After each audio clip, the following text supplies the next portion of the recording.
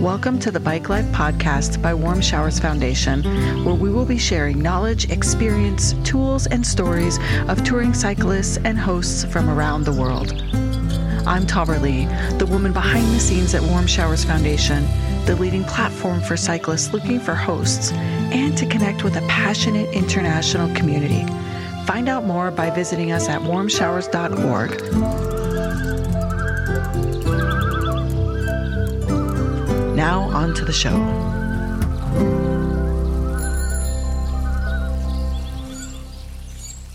Today's guest is a cyclist and is passionate about biking and seeing the world. She has amazing stories to tell, and she is going to lead us through this adventure of the race against time. And so, Rhea, thank you so much for being here. Thank you for inviting me. Tell everyone where you're at, where you're located. I'm in Rovaniemi, Finland, which is the home of Santa Claus. I'm literally living about 10 minutes from Santa. Interesting. I know when we chatted before, I didn't have a chance to tell you that I had an exchange student brother that lived with me when I was a child from Finland. So I spent a lot of time learning about the culture, and he's still there now, and we keep in touch. I would love one day to come and visit. Oh, it's definitely worth visiting. Although the language is tricky, but yeah, everyone speaks English here, which is great. Really? Is that true in most parts? Yeah, apart from the elderly who didn't necessarily learn English at school. But even my niece, who's 6 years old, speaks some English. So, yeah. Interesting. Is it taught at school, or is it just something that's picked up? It's taught at school, but also because we watch loads of English movies, films, music, and we don't have our broken dubbed over, so we've got subtitles, so that's really helpful in learning the language. Yes, I see. Okay, well, we could talk about Finland all day, but let's get down into the good stuff. Let's hear a little bit more about you. So obviously I introduced you as a cyclist and passionate about biking and seeing the world. Let's kind of start at the beginning. Tell us, how you were led to the place of wanting to learn cycle touring. Well, it all goes back to March 2019 when I was diagnosed with wound cancer. It was at stage 3, which meant that I needed to have chemotherapy. I had 6 sessions of chemo, lost all the hair, everything. Even the nostril hair goes, which I didn't realise. And then following that, I had radiotherapy, 25 sessions of those. And then once I'd recovered, I'm now 4 years clear of cancer, which is upsetting. But once I recovered, then COVID arrived. And me and my partner, we had time to sort of sit around and think and sort of, we kind of wanted to change the direction our lives were going. And one night, sitting on the balcony, having a few beers, we got the idea that we're going to cycle across Europe. Okay, so let me clarify. You said 2019 when you received the diagnosis. Yes. And so how long were you in treatment? In total, it took about 7 months.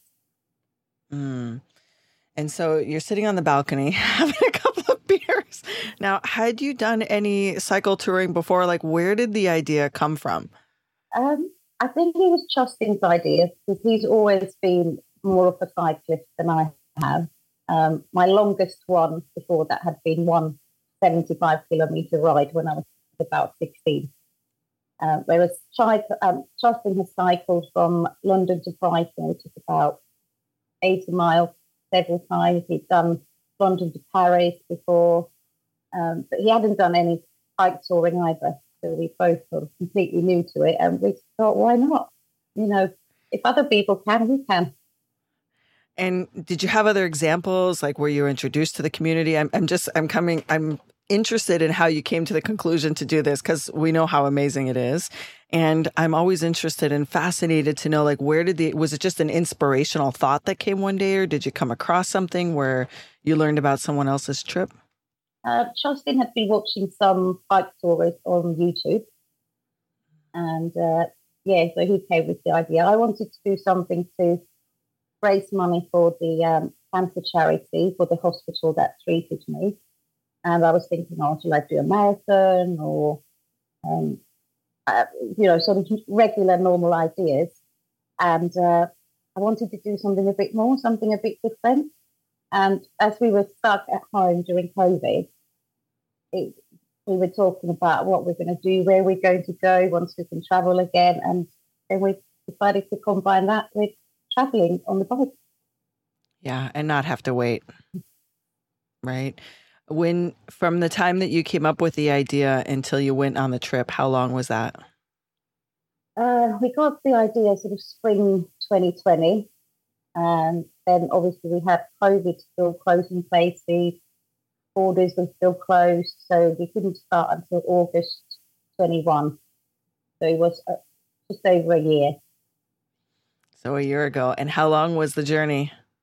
It took us about 10 weeks. 10 weeks. Amazing. So at what point were you introduced to warm showers? I think it was quite early on, even before we started the ride, because we were watching YouTube and bike tourists there. And it was one of those who mentioned warm showers. So we thought, oh, it sounds great. And we looked it up and I'm so glad we did. Yeah, I'm glad that you did too. All right, so tell us about the 10-week journey. Well, we were supposed to start from Norway, but with COVID we couldn't, because we would have had to spend 2 weeks in quarantine in Norway, and obviously that was not an option because with Britain leaving the EU, Justin could only stay 3 months in EU countries. So we literally had to get the whole journey fitted into 3 months and then get back to Finland and apply for his residence permit. So, yes, it was kind of a blessing in disguise that we didn't start from Norway. So we started from the northernmost point of Finland called Norgan and went through Finland, Sweden, Denmark, Germany, France, and then Spain. And we finished in Torrevieja. What an interesting idea to know that you only had 3 months to finish the trip, right? That hence the race against time. Yeah, I mean, that must have been a really interesting time to plan a trip, not only coming out of COVID, but coming out of Brexit. Like all of that was, I mean, did you experience turmoil in those countries around what was happening? No, we were quite lucky with the timing because as we started, everywhere was opening up. And we didn't have anywhere. We weren't prepared to change our plans. We thought if we can't get through one country, then we'll just have to adjust our plans and go somewhere else. But luckily, everywhere was opened and we could follow the plan, sort of, as things always change on the road. Yeah. And how did you prepare? What did you both do considering? I mean, you made the idea, you had a year after you came up with the idea until you could actually embark on the trip. What were the critical things that you did to prepare to go, even though we know it's impossible to be fully prepared, but what did you work on before you left? My fitness levels. It wasn't, because it was quite soon after all my cancer treatment, my fitness levels were really low. Because all the treatments, they really do take it out of you.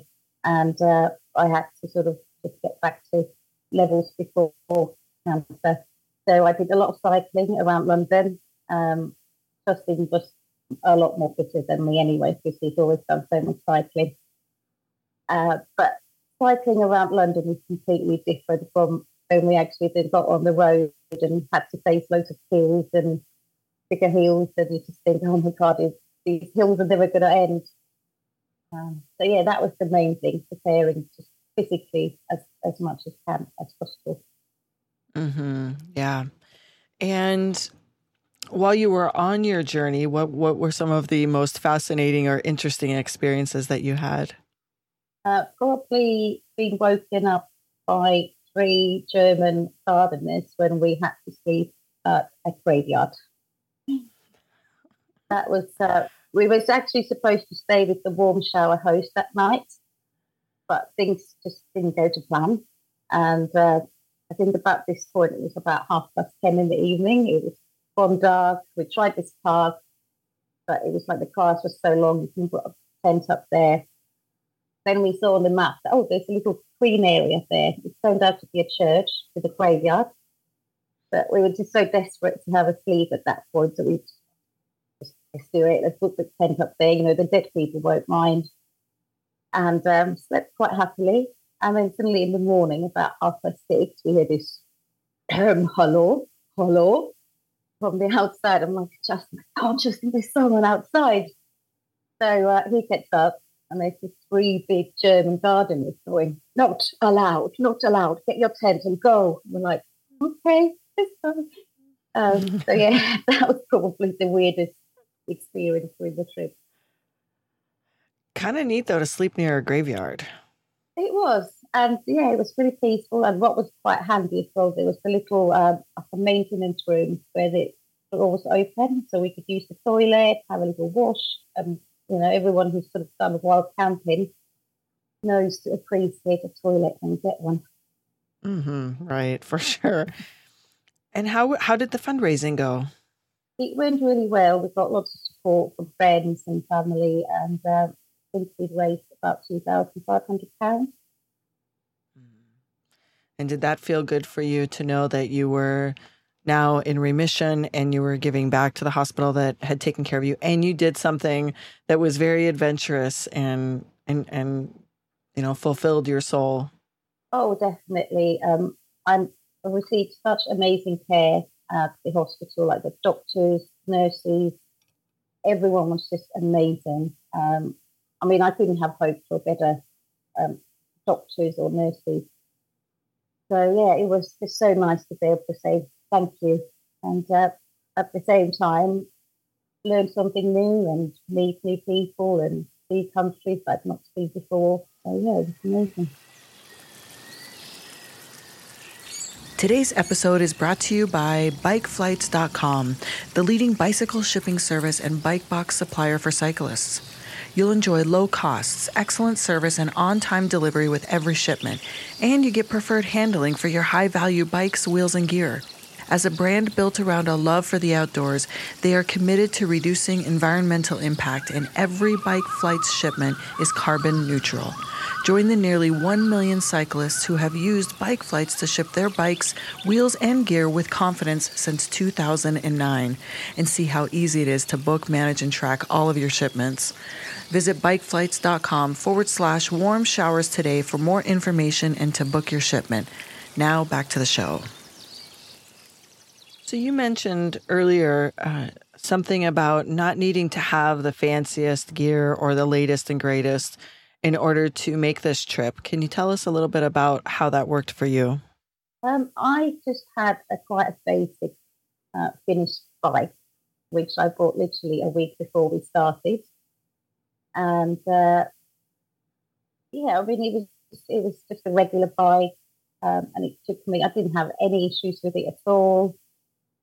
Obviously, we had like a couple of punctured tires, but other than that, we were absolutely fine. And I just think sometimes if you think you're going to have to meet the nicest bike, the latest technology, and the best panniers, and the best this and best that, you are setting yourself like barriers, because all of that is going to cost you a lot of money.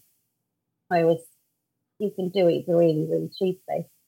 Like we met these 2 Dutch guys on the ride while we were going to Denmark, and they had literally bought 2 bikes from charity shop, and they were on their way to Istanbul. So I hope they got there. Don't know. Yeah, so you can do it really cheaply, and I think that's something that I think people need to realise, that you don't need to spend a lot of money doing it, which I think is a really great thing about bike touring as well. Yeah, and I like that you're describing it as a way of not letting it be a barrier. Yeah, because I think in life we often put up barriers, like excuses, and say like, "Oh, I can't do it because I don't have that." Right? And if we'd waited until we could afford the best gear, we'd still be waiting, basically. Mm-hmm. Yeah. So tell us about some of the other people you met along your journey. We met this amazing older German guy, and we were a little bit lost, even though we did have a navigation on the phone, but it doesn't always work. And this German guy, he was 78 on his electric bike. We just came across him in the middle of this sort of really long road to seemingly leading us to nowhere. And he could see we were lost. And he basically went 10 miles out of his way to show us the right place. And that was just amazing. Otherwise, we'd have just ended up wandering around for hours. We also had amazing hosts through Warm Showers. We stayed with 5 people. We were planning to stay with a few more, but yeah, things didn't always work out. And it's such a lovely community. Everyone we stayed with, they cooked us lovely dinner, gave us breakfast, comfortable place to sleep. And it was really nice to talk about, share experiences like where they'd been and what their future plans were. So yeah, really enjoyed that. Well, thank you for sharing that. What were some of the biggest challenges you faced? I think the time. That was our biggest challenge because we didn't have the luxury to take too much time off. There was days when we were sort of having to cycle 100, 120 kilometers because we were on this limited time. And that was really tough, especially when you had really horrible, windy, wet day, when you would have just liked right, okay, we're not riding today, let's have a day off. And we couldn't, we had to keep pushing forward. So I think that was the hardest, having to keep going. Right. Not having the flexibility to adjust. And I know you adjusted because all trips you adjust. Okay, so how would that impact your future trip? Do you have any plans for another tour? And what would you do differently next time? We want to go to Istanbul next year. And we would definitely allow ourselves a bit more time. Because it would be really nice when you get to somewhere lovely, just to say, right, we're only doing 40 kilometres or 50 kilometres a day, and then take the rest of the day off, meet some more locals, look at the local side. So definitely having more time would be one thing. I would probably also try to either stay in a B&B or with the Warm Shower host a bit more often to get that break from sleeping in a tent. Because I know some people do weeks and months even. We had a Warm Shower visit last year staying with us, and he had not slept in a bed for 3 months. So I know people do it, but for me, I think I'd like to sleep in a bed every 3 or 4 nights. It gives you that little boost. Yeah. And I understand part of what happens when you're on a tour, because from Warm Shower's perspective, we see ourselves as fitting in within your trip, like a way to expand your trip into more community connections and, possibly a bed or a meal along the way. We know that it's unlikely that Warm Showers hosts can fill every night just because of the scope of the hosts that we have globally, but we are working to look ahead down the road with our eye on the goal of increasing hosts across the globe. And so I don't know if you've ever completed the surveys, but we've sent a lot of information out to users asking where would you tour next? Where's the destination you would like to see more hosts? And we've been accumulating this data, and, you may or may not know, we have a new website being launched soon. And by the time this comes out, the website might be live. I don't know. But if it's not, it will be soon. And, we focus on this idea of increasing our hosting capacity because we know the hosts are they are the driving force behind the Warm Showers experience. And there are gaps in different countries. There are gaps in different times people are available. And so our focus will be turning to that in the next couple of years at Warm Showers. So just so you know, we understand, and we continue to grow and create as many opportunities as possible to bring more hosts in, so there aren't necessarily as many gaps. So you can go every 3 or 4 nights if you desire, depending on where you go, of course, because some countries it presents a different challenge to hosting. Yeah, absolutely. Like in Finland, we are about as northern as you get for hosts. So when we were living in this other town on the Russian border, I think there was one host that was further up north than we were, and then there was nothing. So absolutely, yeah, understand that. It's been nice to. Yeah, and also right, and we also hear a lot for hosts like you and I. I'm the same. I live in a pretty remote place. I live between two places, one in Colorado and one on the East Coast, and there's the next closest host to where I'm at is hours away, but very few people actually come through here. And so when they do, it's wonderful. It's great. I love hosting. But I find that that's the other thing for hosts is some hosts want more cyclists. They're like, come here out into this country far away because I've got a beautiful place for you. And it's an interesting idea to think about, how we can explore making more of those connections. Absolutely. Yeah. Well, Rhea, first of all, I thank you for taking the time to come on the show and share your resiliency, right? Your story, right? The race against time isn't just about the timeline you had to complete the trip, but it's also that for all of us, I mean, life is short and you've survived something incredibly difficult and then you did something extremely adventurous. And so thank you for being willing to share that with us. Thank you. It's been a pleasure. We appreciate it. And so for those of you that would like to find Rhea, Rhea, I'm assuming you have some social media links we can pop into the show notes for you. Yes, I'm on Instagram as Cycling for Cancer with cycling _for_cancer.